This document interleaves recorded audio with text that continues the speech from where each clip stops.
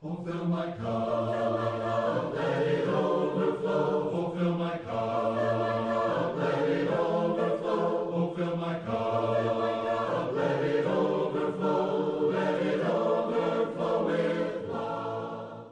Good morning and welcome to We Are Just Christians. Thanks for tuning in today to the show. We really appreciate it.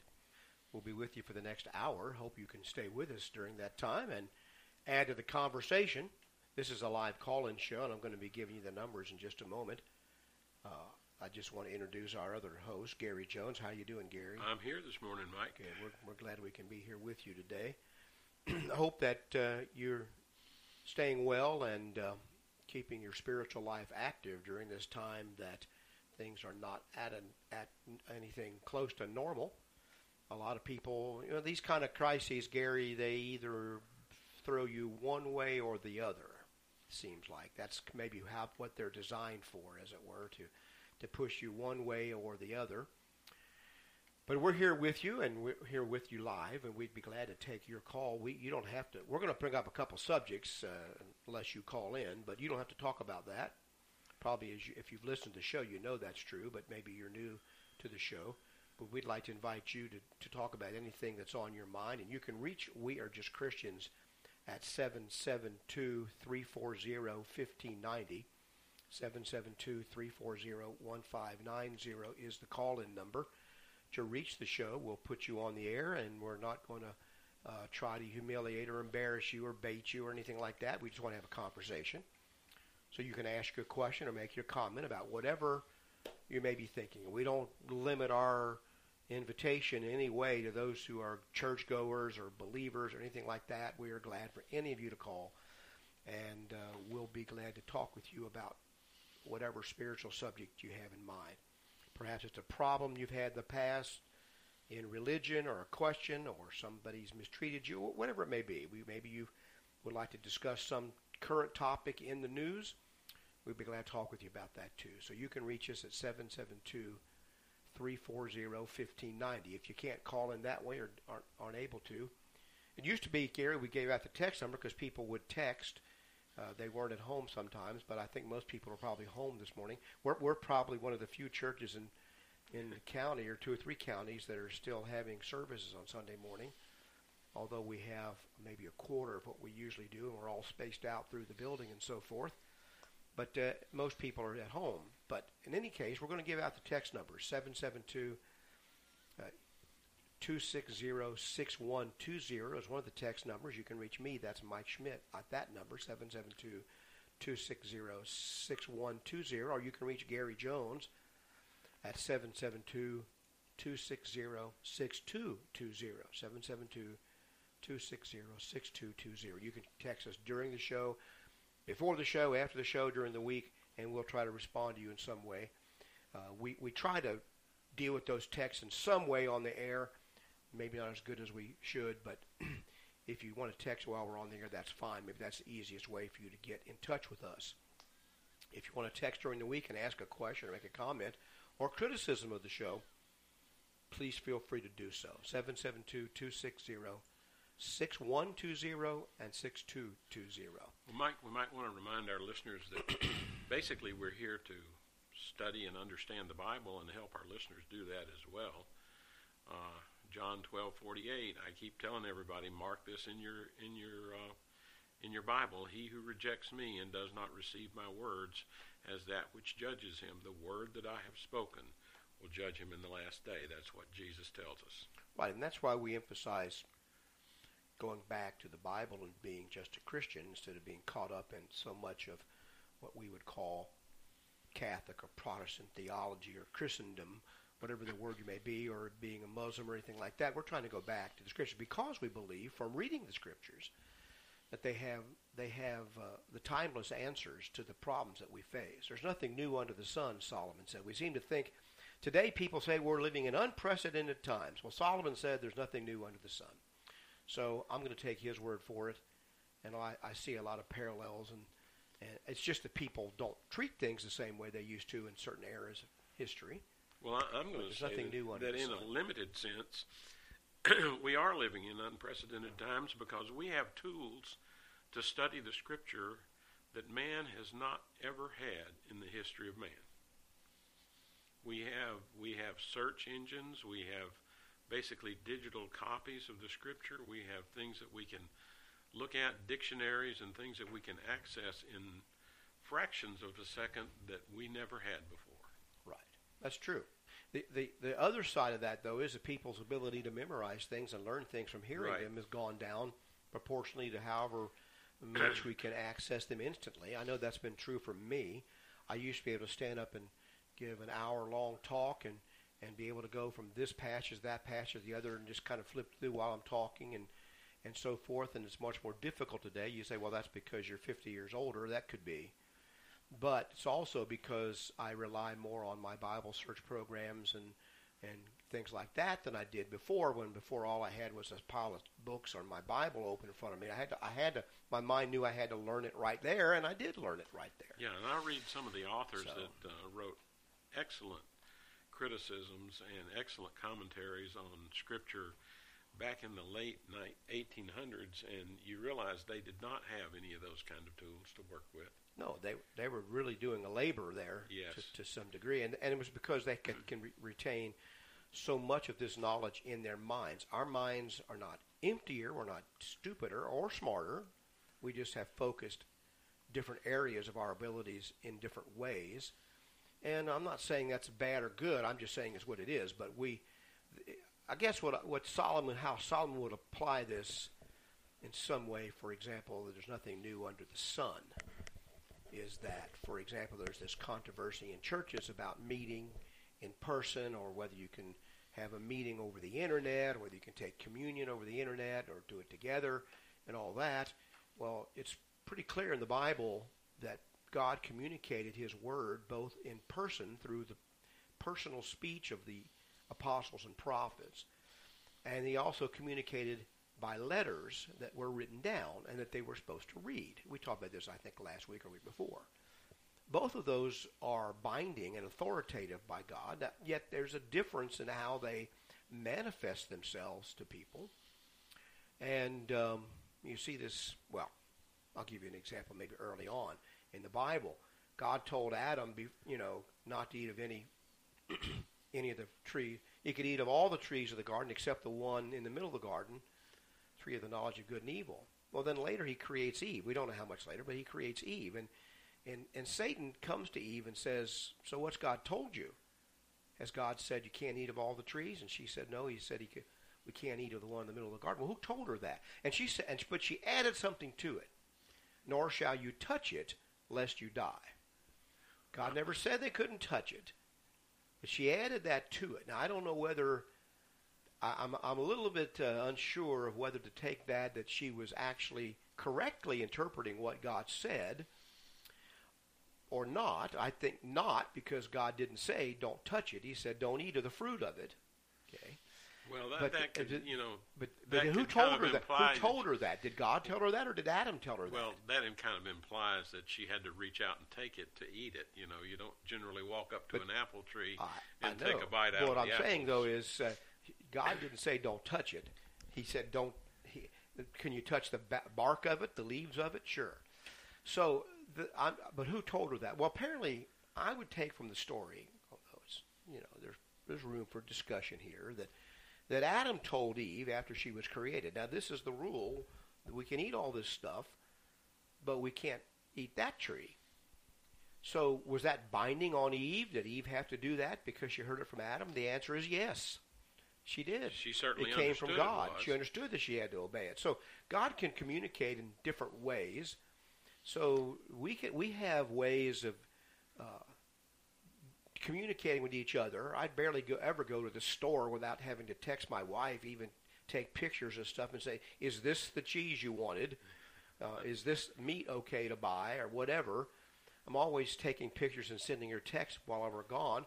We're communicating. Now, they couldn't do that even 25 years ago or less. That's not the same as if she were standing next to me and we were talking about it, though. And I'm not going to pretend that it is. So, yes, there's nothing new under the sun. The Bible can, and the point I would make of that for our listeners, going back to our original thing is that there's nothing new in the Scripture. That might be new to us, but there's nothing new in the Scripture. There's no new circumstance that isn't covered by the moral principles and teachings of the Bible. Is the point I'm making. Right.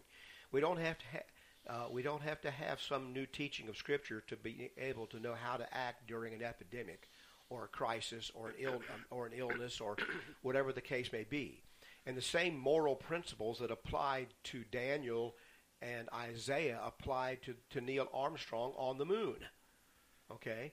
Just because he was an astronaut in outer space and Isaiah wasn't doesn't mean that the same principles of the Bible didn't apply. So that's what Solomon means, and we find that more of these situations we think are so brand new.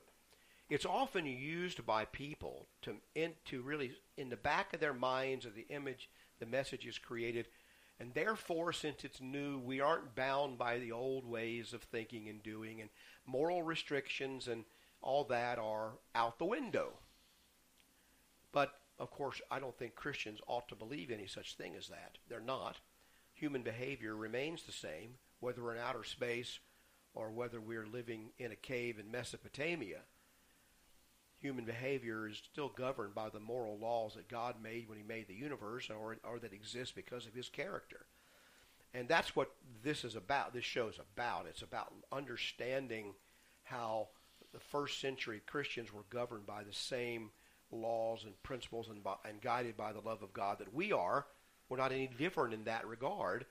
And we can use what the Scriptures teach to know how to live here in the 21st century regardless of the circumstances. You know, the moral laws of the universe and my behavior and what God expects of me did not change in January when the coronavirus appeared in the United States or whatever it was. They didn't change when President Trump issued orders and edicts, or when Governor DeSantis says this or that. The laws of God haven't changed at all with regard to human behavior. And yet some people kind of think that they do, change, because we're living in modern times that are different, and the old moral laws, the old laws are not the same.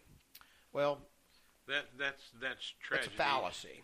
Well, it's a fallacy, but it's also a tragedy, Mike, because we discussed last week a little bit about Christian character, and I intend to do some more on Christian character, but we discussed controlling the tongue, not lying, telling the truth, doing what you say. Let me give the numbers one more time, Gary, before you jump. I'm sorry about that.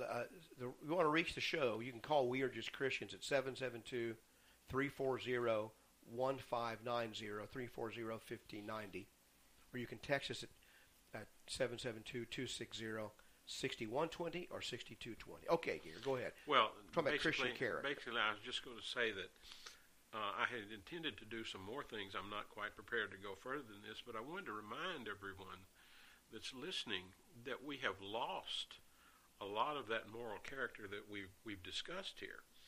We've lost the idea that you should not lie, that you should tell the truth. We've lost the idea in many places that you should always do what you say you will do. All these things have basically come to an end in some parts of our society, which is tragic. Basically, it's caused us a lot of problems in that respect. And one of the things that's a problem with our world today is basically we're losing those moral values. And I wish I could go into a little bit more detail with this, but I want to impress upon our listeners that this is what the problem with society is today, that we are losing that imperative to do all that proceeds from our lips, as the Bible says in the Old Testament text. I think it's Numbers 32:24. We talked about this last week. He says, "Do what has proceeded out of your mouth." We've lost that. Right. And in losing that, one of the things that I pointed out that we lost, my father was a building contractor, and he never had contracts signed. It was word of mouth and a shake of a hand, and he did it. That's gone in many places. Oh, yeah. Can't do that. You would be not only wouldn't you do it, you wouldn't trust the other person that if you shook their hand that Right. they would live up to their part of it. You might be held liable for this, that, and the other. There's no honor in any of that. So, yes, that whole thing is gone, and it's a real shame. Dishonesty and so forth is one of the reasons why modern life is difficult. It's one of the main reasons, I think, why modern life is just so cumbersome and difficult. Because everywhere you go, doing everything has to be enforced with a legal contract of some sort. And it still doesn't make any difference. It doesn't matter what contracts people sign or what they do. We think we'll solve it with a contract, but then again, there's still people still won't do it. So it makes life miserable because people have no integrity. They speak rashly. They say this or that rashly without thinking it through. And then once they speak rashly, they don't want to be held accountable for their words. They want to get out of it. So life becomes a real chore. Well, just like we said, Ephesians 4:25, let each of you speak truth with his neighbor. In Ephesians 4:29, let no corrupt word proceed out of your mouth. In Ephesians 4, and they're all together. Verse 21, let all bitterness, wrath, anger, clamor, and evil speaking but be put away from you with all malice. It goes into every part of our dealing with our fellow man. Well, Gary, it's in that verse, you have all of the different ways of speaking: bitterness, wrath, anger, evil speaking, put away. And he says just before that in verse 30, after he tells them not to lie, but let no corrupt word proceed out of your mouth. Right. He says, do not grieve the Holy Spirit of God, by whom you were sealed. People have all these misconceptions about the Holy Spirit. I think the connection the Holy Spirit is there. The Holy Spirit has one main job, and that's communication. He is God's means of communicating to man. And when you use your gift of communication that God gave you, made in God's image you are, and he gave you this gift of communication, when you use that for evil purposes or for lying or deception, you grieve the Spirit of God that he gave us, which is, God's never told us a lie. He's always told us only the truth. And he's tried to say things that would help us and that are good for us. So that's why he says that no corrupt word proceed out of your mouth, but what is good for necessary edification, that it may impart grace to the hearers. That's how our speech is supposed to be.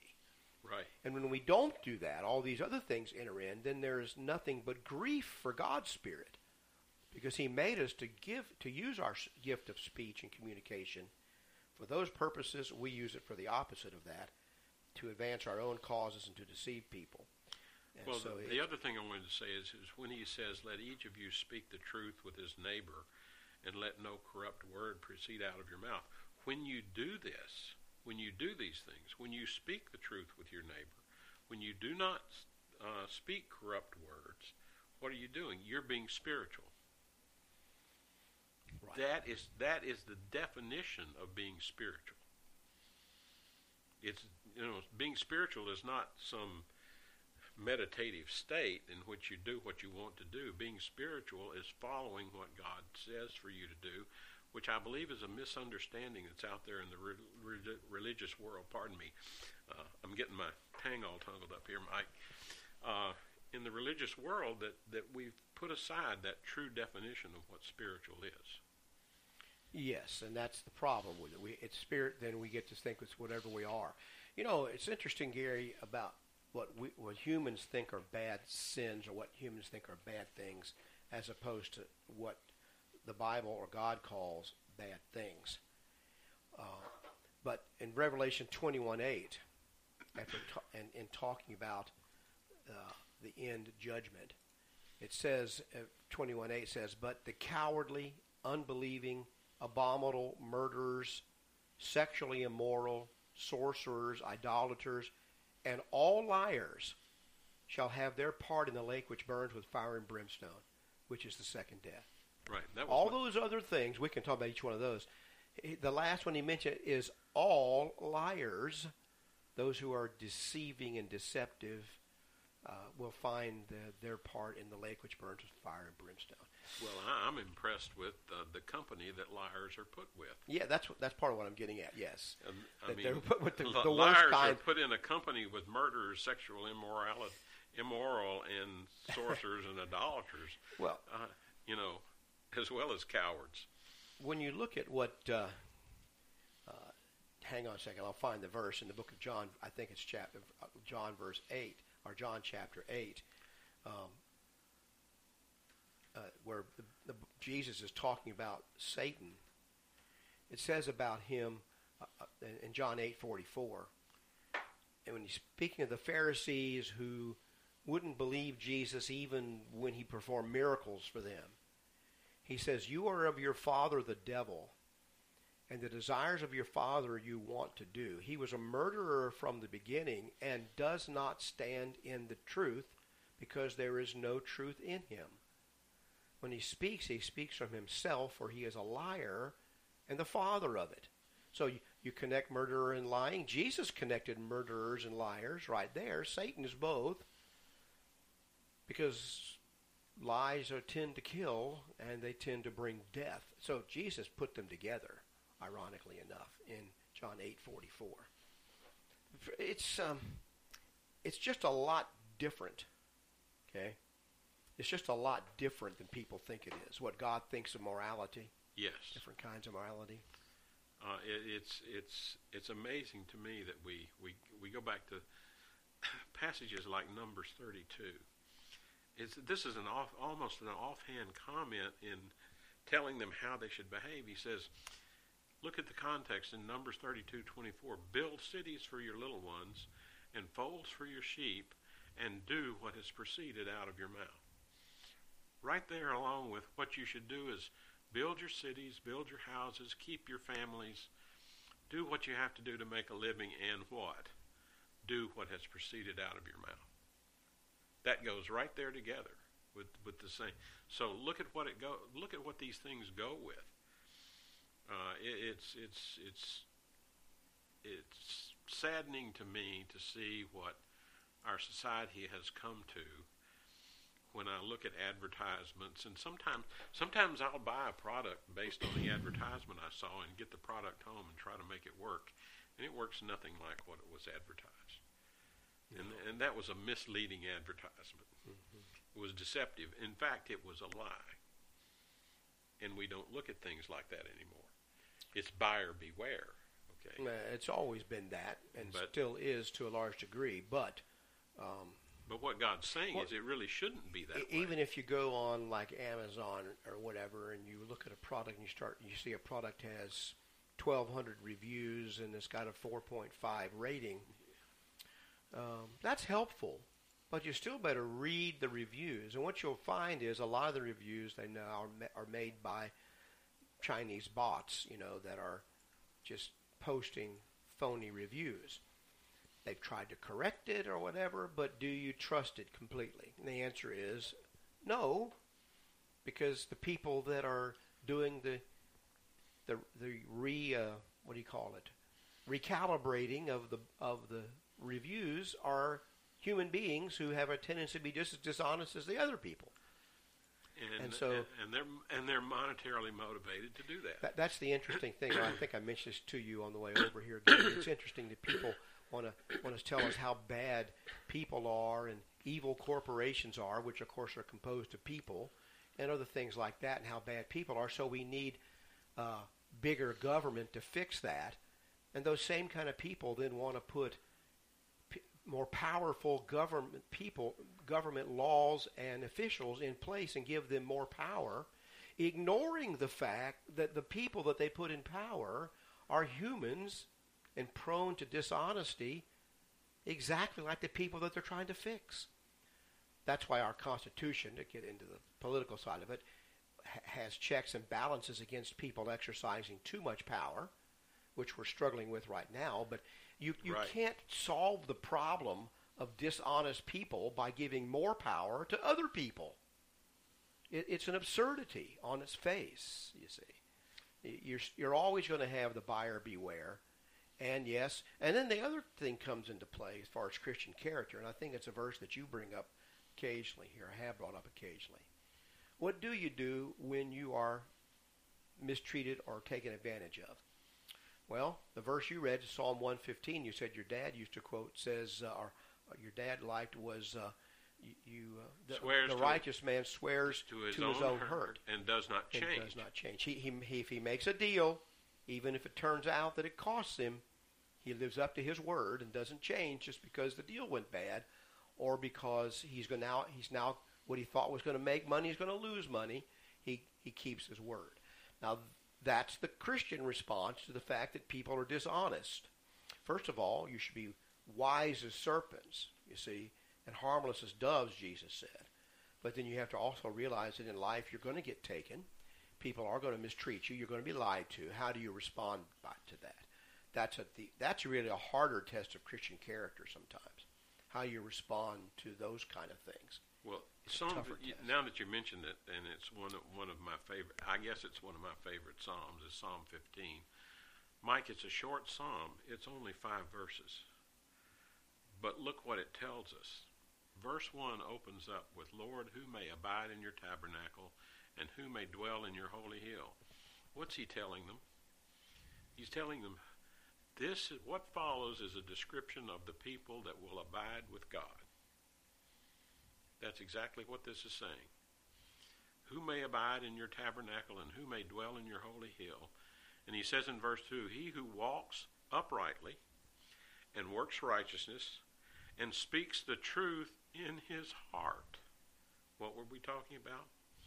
He who does not backbite with his tongue, nor does evil to his neighbor, nor does he take up a reproach against his friend. In whose eyes a vile person is despised or looked down upon. But he honors those who fear the Lord. He who swears to his own hurt and does not change. He who does not put out his money at usury, nor does he take a bribe against the innocent. He who does these things shall never be moved. That is a very short but concise summary of a Christian character. Right. One of the things that I was going to add in a later lesson, I haven't gotten around to it yet. Someday maybe somebody will give me around to it and I'll get it. But I think that's Psalm 15. If ever there was something that should be posted on your refrigerator, maybe that's one of them. Mm-hmm. Well, it's the definition, really, in practicality of integrity. Yes. Where a person can be said to have character and integrity. And we meet some of these people from time to time. And yet it's not common. And I think it's less common in, there's a lot of reasons to be thankful we live in the society we do at the time that we do. And I'm a real proponent of that. But everything has a negative side to it. One of the negative sides of living in a prosperous or even decadent society is that it produces a lack of integrity in people, because the motivating factors for our behavior and our thinking tend to be social standing and monetary values. We tend to value those things, or what other people think of us, what looks good. And when you begin to value those things too highly, then you are very, very much prone to dishonesty and low character. And this is what we're seeing all around us. I really feel a great deal of sympathy for young people, although they are part of the problem, because they've not seen the kind of people that you and I saw growing up, of a generation where a handshake was as good as a contract. They haven't seen that kind of person very often in their life. All they've seen is lawyers and legalese and suing in billboards about getting your cut. That's all they've grown up with. And don't ever let anybody take advantage of you. Get yourself a lawyer. This is the way they've grown up. And everything that is done needs to be litigated in some fashion so that everybody can get what's coming to them in some way. They've not seen it, and I feel sorry for them. And they don't have an understanding in a personal way of the beauty of that kind of character. Now, it wasn't universal back in the time when your father and my father were young men, or when they were in their prime, wasn't universal then either. That's why your dad stood out. That's why my dad stood out, because he was a man of his word and a man of honor. My grandfather and grandmother, they were that kind of people. So I'm fortunate to have had those people in my life. I can look now. Have I always imitated them? No, the answer is no, I have not. But I have something I can look at and say, yeah, you failed because you didn't live up to that kind of character. Young people don't have that kind of compass as easily available to them. Well, sometimes I think we miss the parallel between our own family and what we grew up with and our relationship to God. I had a relationship with my father. I loved him. He loved me. And because I loved him, I did not want to disappoint him. If we love God, we don't want to disappoint God. It's not just a matter of, am I going to be saved, though it may start that way? Am I going to avoid punishment? And there was an element of that with my father, too, because I knew he would punish me if I did something wrong. But it was more, as time went on, an idea that I did not want to disappoint him because I loved him. Right. And it's hard to explain that to people who, I guess, do not see God as a benevolent God, even though bad things happen and we have to deal with them. He gives us a lot of things that we don't deserve. That's right. All we have to do is look for them. Well, Gary, I want to give the numbers. I want to make a comment about that, if I can remember it after I take 30 seconds to give the numbers. 772-340-1590 is the call-in number here for We Are Just Christians. We'd be glad to have your call about this or any other subject, 772-340-1590, or you may text us at 772-260-6120 and 6220. What I was going to say is about this is people say, well, yeah, I'm a young person. I haven't seen these kind of people in my life, so then that becomes their excuse. So they get to be weak and cowardly and have no character because they haven't seen a good example, or I come from a broken home, or whatever the case may be. I used to listen when she was on the radio to Laura Schlesinger, Dr. Laura, and I remember one day, whatever you think of her, I thought this call was, and I wish I could reproduce it in my head correctly. Young lady called in. She was commiserating about all of the terrible things she had done, immoral things she had done, sexually and otherwise.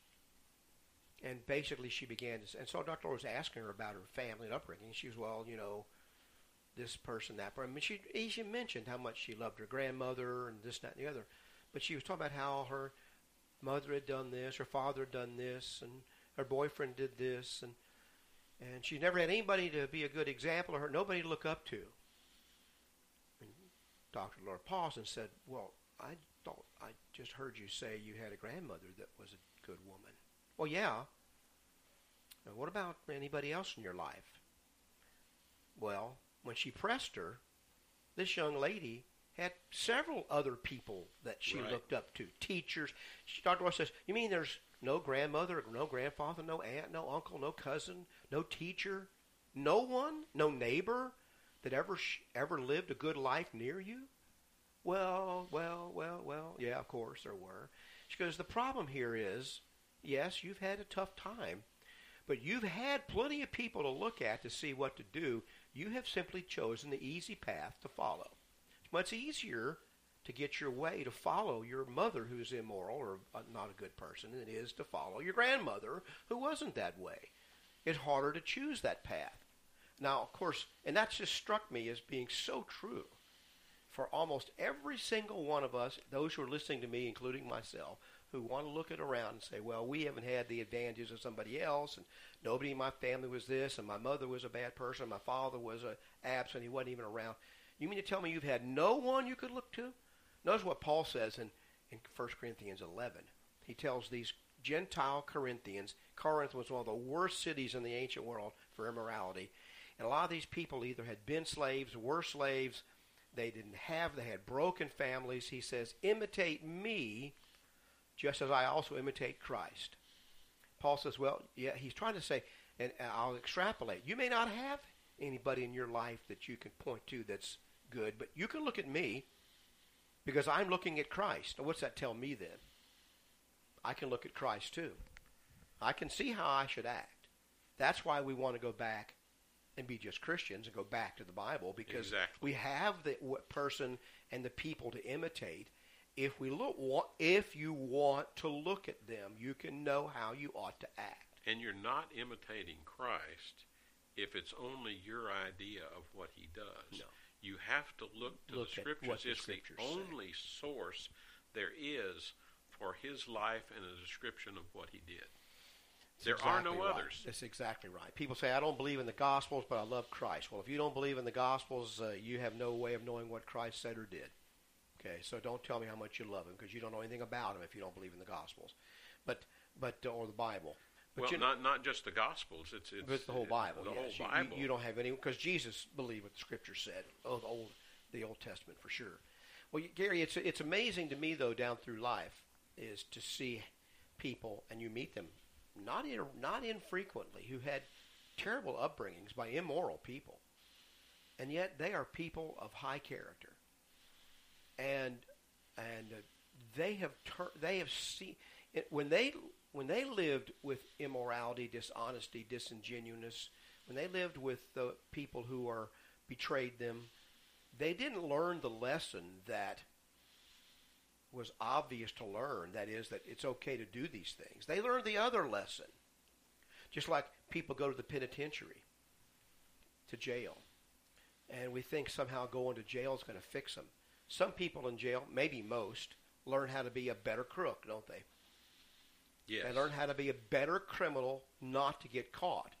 And then there are those, not an insignificant number, I don't imagine, who learn what I did was wrong and I need to change, and they learn how to beat the system, to beat their background, to overcome their background, I'm trying to say. Which one do you want to do? And I'm asking our listeners, I'm asking myself and Gary, which one do you want to do? And which one are you going to do? It's so much harder to live a moral, good life because you do fail from time to time. And that's the hard part, is keep doing the right thing even after you've failed, and not just give up on the whole thing. Or when you've encountered some wicked person who mistreats you for doing what's good. What's your response to that? You give up? You encounter some religious person who's evil. Well, you're just going to give up on God because I met a religious person who's evil, rather than learning the real lesson is that person wasn't following God. Follow God. Imitate Christ, he says here. Right? We want to take the easy way out because it makes us feel better for ourselves. This is human nature. And it's why we saw the behavior we did at the beginning of this epidemic, when people began to hoard things and rather than share with other people. They acted out of fear and panic, and they acted immorally, and then they tried to resell it, you know. Some of them are caught, some of them are not. Huh? Some are. I don't care if people buy something low and sell it high. That's not the point I'm making. But they were just being deceptive to their neighbors and to themselves in this. They weren't thinking about the welfare of others. They were only thinking about making a buck in some way. That isn't good behavior. There's nothing wrong with making a profit or selling something that people want. I don't believe in that price gouging is some terrible evil, but I do believe that just greedily hoarding up everything so others can't have it is not a good thing to do, rather than sharing. Jesus says share. If you receive, share, give. You give and it'll be given more to you. God gives seed to the sower. And so in any event, I guess we could get back into that kind of thing. But there are ways, there are examples out there that we can see. If you want to see them, the examples of good people, even in the age we live in, are there for you to see if you want to see it. If you want to focus on the bad people and let that be an excuse for you, guess what you'll find? Well, that's what you're going to see. Well, and to me that seems what the media likes to do, is look at the bad people who claim to be Christian and then criticize all Christians because they endeavor to do what God says and yet fail sometimes. Well, and that's that's not anything particularly new. It's just pretty widespread today. Well, and part of the problem there, Gary, and not disagreeing with you at all, but part of the problem there is there's so many Christians who have made a mockery of Christ on television, on the radio, with their behavior, out seeking. I think Jim Bakker's out there now wanting people to send them all their cash that they got from the government stimulus checks and stuff. Well, how does that work? I mean, how does that going to play with people? Is it a good thing? No. He's been a crook since before he got on the air, I'm sure. He didn't learn it when he got on the air. And he's going to be a crook till he draws his last breath unless something changes this man. So is it any wonder? That's why God warns us about bringing reproach upon the name of Christ, bringing shame to the name of Christ. It's what happens when people who call themselves Christians act so reprehensibly. And we just better hope that that isn't what our life is doing. More than hope, we need to act in such a way. But you're right. Now then, though, the media then trumpets this as the only case of true Christians they can find. They will ignore every other case of good that they can find and see. They will ignore the generosity of people who call themselves Christians all over this country. And any time there's a crisis or a disaster, the overwhelming number of people who are giving are motivated by the love of God through Christ to do that. They ignore those kind of things. Also, what doesn't play in the press, Gary, is the ordinary good that's done by ordinary people every day that's unseen and can't be quantified. yes. That you and I see in this church here, for example, that we see among the lives of people we know, the ordinary people.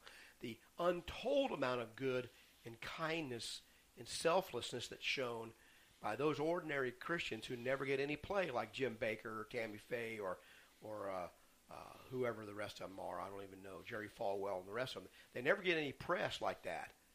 That's where the enormous amount of good is coming from. And all of that is seen by God, but ignored by men. So Yes. put down put the right kind of glasses on. You'll see the truth. Well, I was looking for a passage. You mentioned a minute ago that this has been going on for a long time, and there's even an account of this in the Bible. Basically, when David sinned with Bathsheba, Nathan said to him, "You are the man," telling him that, and I'm still looking for it. I'm close, I think, but he said, "By doing this, you have given occasion to the unbelievers, basically to blaspheme God." He said to David, "By doing this, you have given occasion to the unbelievers to blaspheme God." That's really loosely the word, and I'm looking for the exact passage. Well, the account of that is in 2 Samuel 12. Let me see if I can see it here. He says, and basically he tells David, "You did this thing secretly." Verse 14, 2 Samuel 12, verse 14. "However, because of this deed, you have given great occasion to the enemies of the Lord to blaspheme. The child who is born to you shall also surely die." Yeah. So you've given occasion to the enemies to blaspheme. And so this has been going on for a long time. Anytime we sin against God, we give what? Not only do we sin against God, but we give occasion to the enemies. Right, and the New Testament mentions these same kinds of things that happen when you look at the idea of blasphemy. Let's see if I can find the verse I'm thinking of in the New Testament. Hang on, there's a bunch of them. Basically, Mike, I think people see what they want to see and hear what they want to hear. Wasn't there a Simon Garfunkel song about that? Yeah, the boxer. A man hears what he wants to hear and disregards the rest. One of my favorite songs ever. A man hears what he wants to hear and disregards the rest. That's right. And so I see that so often with the Scripture, that someone wants to believe or see the Scripture that they want to see, but does not want to see something else that God says that may restrict or modify or tell them something else that they would have to do that they shouldn't do, that they don't want to do. That happens so much. And I've seen it so often. Well, he gives one passage that comes up in the New Testament, 1 Timothy 6. Paul says, let as many as bondservants as are under the yoke count their own masters worthy of all honor, so that the name of God and his doctrine may not be blasphemed. So he says even about servants, even slaves and what they would be, or servants here, that they need to give honor to their masters so that the name of God is not blasphemed, because here's a Christian slave who doesn't act honorably. Even he tells wives in Titus chapter 2 that the young women should be taught by the older women to be discreet, chaste, homemakers, good, obedient to their own husbands, that the word of God may not be blasphemed. And exhort the young men to be sober-minded, in all things showing yourself a pattern of good works, and doctrine showing integrity, reverence, incorruptibility, sound speech that cannot be condemned. The one who is an opponent may be ashamed, having nothing evil to say of you. So there's can't speak evil of you. Yeah, I think he says in another place that the woman who is married to an unbeliever should, by her chaste conduct, show him how she should behave. 1 Peter 3:1-6. That's right. And by that win him over to Christ. Right. So when you as a Christian, when you do wicked things and act just like the people around you who do not believe in Christ, you cause God's name to be blasphemed. It's a serious thing. There's a burden. I've often heard people kind of imply that it's easy. You should become a Christian because life will be easier for you. I don't know about that. Maybe in some respect it is, because you don't have the consequences of living in immorality. Living an immoral life has some bad consequences. Living a wicked life and not treating your mate properly and treating other people dishonorably, being dishonest, has its own set of consequences. But becoming a Christian is not a way to get into an easier life. Everything becomes more demanding. Everything becomes harder. You have to think about every word that you say. You have to think about everything that you do. You have to consider what's right or wrong about every decision that you make. What would God think was right to do? What should I do? It's a life of contemplation and thought and discipline. It's not an easy life at all to do that. And that's why people don't want to do it, Gary. Well, one of the things we talked about, Jesus saying, the word that I have spoken will judge someone in the last day. He says in another place, for every idle word you speak, you will give account. You know, that to me is a frightening scripture. To me, because controlling the tongue is one of the most difficult things to do. To put the mind in gear before the tongue goes in gear is difficult for everybody, and one of the things that I fail at often, even though I try not to. And yet that is a frightening scripture that I'm going to give account for those. It is. John texted in that the pastor of Tony Spell, the pastor at Life Tabernacle Church in Central Louisiana, has launched the hashtag Pastor Spell Stimulus Challenge, asking Americans to donate their government stimulus checks to evangelists, missionaries, and music ministers who he said have not received offerings in over a month. Okay, well, some of them have not received offerings. If they were doing what the New Testament said in the first place, they would receive offerings. If they were taking up a collection on the first day of the week, as they should have, instead of trying to generate money like a business and figure out how to get people to give them all their money. He goes on to say, I was hoping this pandemic would put 90% of all churches permanently out of business. I don't know about that. I don't think they're doing what God says. Most of them are not about this matter. And when the televangelist or evangelist always has their hands out trying to get money to do the next big project to build up their name and so forth, I don't think this speaks well of the church at all. And so that's a problem. Now we've encouraged the members who cannot come to services because of health reasons or don't want to come in this situation. We're not encouraging them to come. that we've encouraged them to continue to give to the church because our expenses don't change that much because we're not meeting on Sundays and Wednesdays anymore, or at least because they're not here. It doesn't change because they're not here.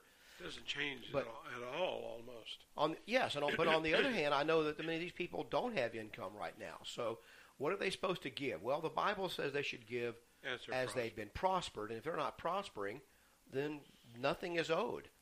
The church is going to have to adjust to that over time, and these evangelists have to adjust to that fact, and so forth. As a matter of fact, so many of them are going to try to take advantage of this now. I think there are only two qualifications to the giving. Correct me if I'm wrong, but you give as you are prospered and you give cheerfully. Those are the only two qualifications that I read in the text. Right. First, God loves a cheerful giver. And you give as you've been prospered. You lay it by in store or in the treasury. 1 Corinthians 16 and 2 Corinthians 8 are the two verses. So you have this whole, once again, becoming a Christian doesn't automatically make someone not greedy of filthy lucre. In fact, one of the qualifications of an elder, a true pastor in the New Testament sense, not the kind of pastors you see all around you, but a true pastor is he cannot be someone who is greedy of ill-gotten gain. You can't have a man who's concerned about money all the time and how to make money and make sure they get every penny. You can't have that kind of man as a pastor in a church of Jesus Christ. But these pastors, they just set themselves up as pastors. Church hasn't chosen them. They set themselves up as the pastor, where in the New Testament, churches had several pastors, like you and I are. And one of the qualifications in 1 Timothy is that they cannot be guilty of, as the King James says, filthy lucre. Modern versions say ill-gotten gain. They can't be the kind of person who are looking around under every bush for the next dollar and somehow to make that dollar. If that's their focus, they don't need to be a pastor in the Church of Jesus Christ. Well, it seems to me, and I don't think that all of them do this, but basically I see the ones that are asking for money all the time. How are they getting from place to place? In their own private jet? Yes, I'm seeing these mega churches. These people are paid beyond what I think their contribution may be in many cases. Of course, and one of the qualifications, the passage I quoted is 1 Timothy 3, verse 3, about not greedy of filthy lucre or so forth. But they're also, right before that, it says they can't be covetous. Okay? And that's that means this very thing that we're talking about, of being someone who is always concerned about money. They have to be sober-minded, temperate, of good behavior, and not greedy for money, it says. What do we see? What does the world see when they look at these kind of so-called pastors? They see people who are greedy, and they got to have more. They got to wear finer clothes. Gary, there's a website. I don't know if it's still going on or not. The hashtag was pastor's shoes, I think. And this guy who was a churchgoer, he started watching all these broadcasts of these different modern preachers, that come out in their little golf shirt, or they haven't shaved in a week or two, and they come out in their polo shirt or their T-shirt with some fancy saying on it, and they got their jeans. He started freeze-framing these things and looking at the jeans and the shoes these guys were wearing, trying to look like they were dressing down and they were just an ordinary person. They're just your plain old Pastor Joe, hair not combed properly, the typical one. And he started noticing that they had on $800 sneakers and $300 jeans, and he just started putting them on his website. All of these different so-called ordinary plain pastors out there of these mega churches had on jeans that cost 10 or 20, 30 times more than the average person could buy, and shoes even more than that. And I think his website, he got a lot of heat for that because he was trying to shame servants of the Lord and whatnot. Well, if your pastor has to wear $800 sneakers, and if you think you should give, people say, somebody gave them to me. why, if you're a person in your church wants to give you $800 shoes, what do you think your reaction should be to that? I think Why don't you give me some $75 shoes and let's put the rest of it somewhere do else. the rest for something else. I don't need $800 shoes, nor do I need $500 pair of jeans, designer cut, made to look like they're 5 years old with torn, so I can be stylish. The job of the pastor is not to look stylish and hip, is to teach the Word of God. If they went to the Bible and looked at what the qualifications of the evangelist or pastor were, they wouldn't see any of these things that they're seeing. And Right. So forth.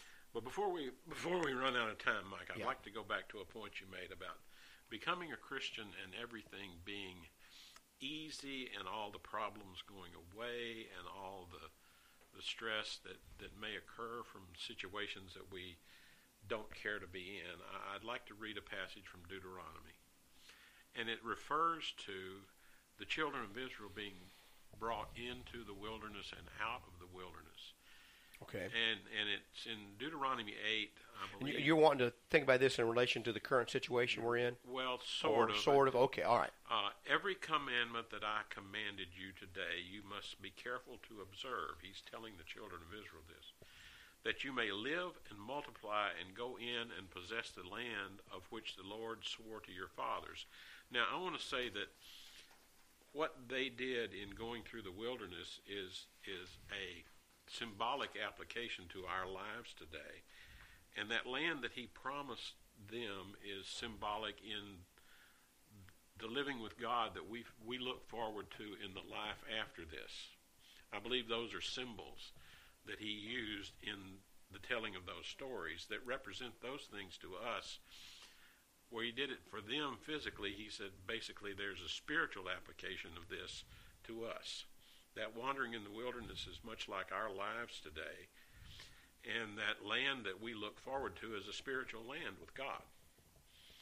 So he says in verse 2, and you shall remember that the Lord your God led you all the way these 40 years in the wilderness to humble you and to test you, to know what was in your heart, whether you would keep his commandments or not.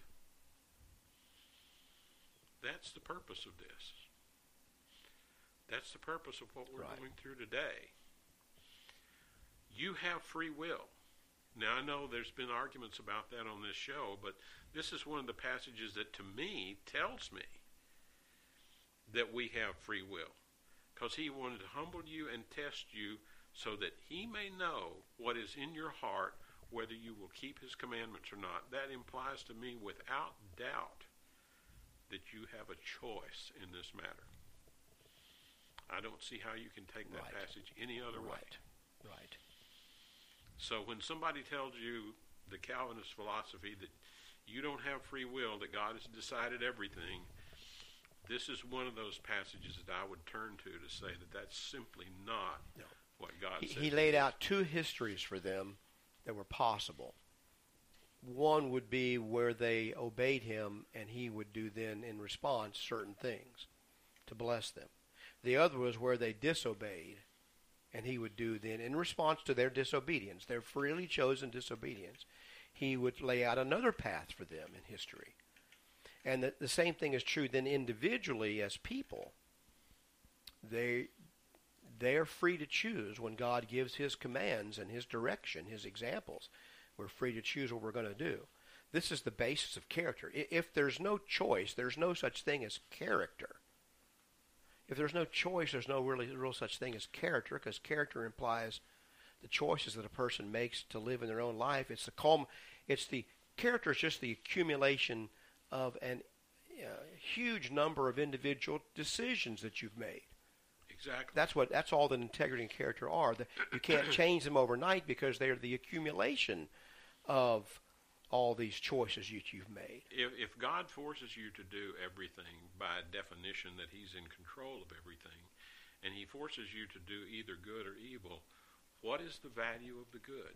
Yeah, does he keep trying to influence you to do good? He does. We're not saying God has no part in this, but you have the final choice to make. And we're about out of time. Yeah, we are. We got a minute and a half but left. I would refer, maybe next week I'll read Jeremiah 18, because there's another one there. It says, that's great. the instant I speak concerning a nation and concerning a kingdom to pluck it up, to pull it down, to destroy it. If that nation against whom I have spoken turns from its evil, I will relent of the disaster. And he goes on and talks about that. Yes. Well, our time is gone today. Thanks for listening to We Are Just Christians. We really appreciate it. Hope you'll tune in again next week. We'd like to invite you to take a look at our website, wearejustchristians.com, and hope that someday you can come and be with us here at the Church of Christ on Savona Boulevard. Thanks so much for tuning in, and may God bless you this week. Oh, fill my cup, let it overflow. Oh, fill my cup, let it overflow.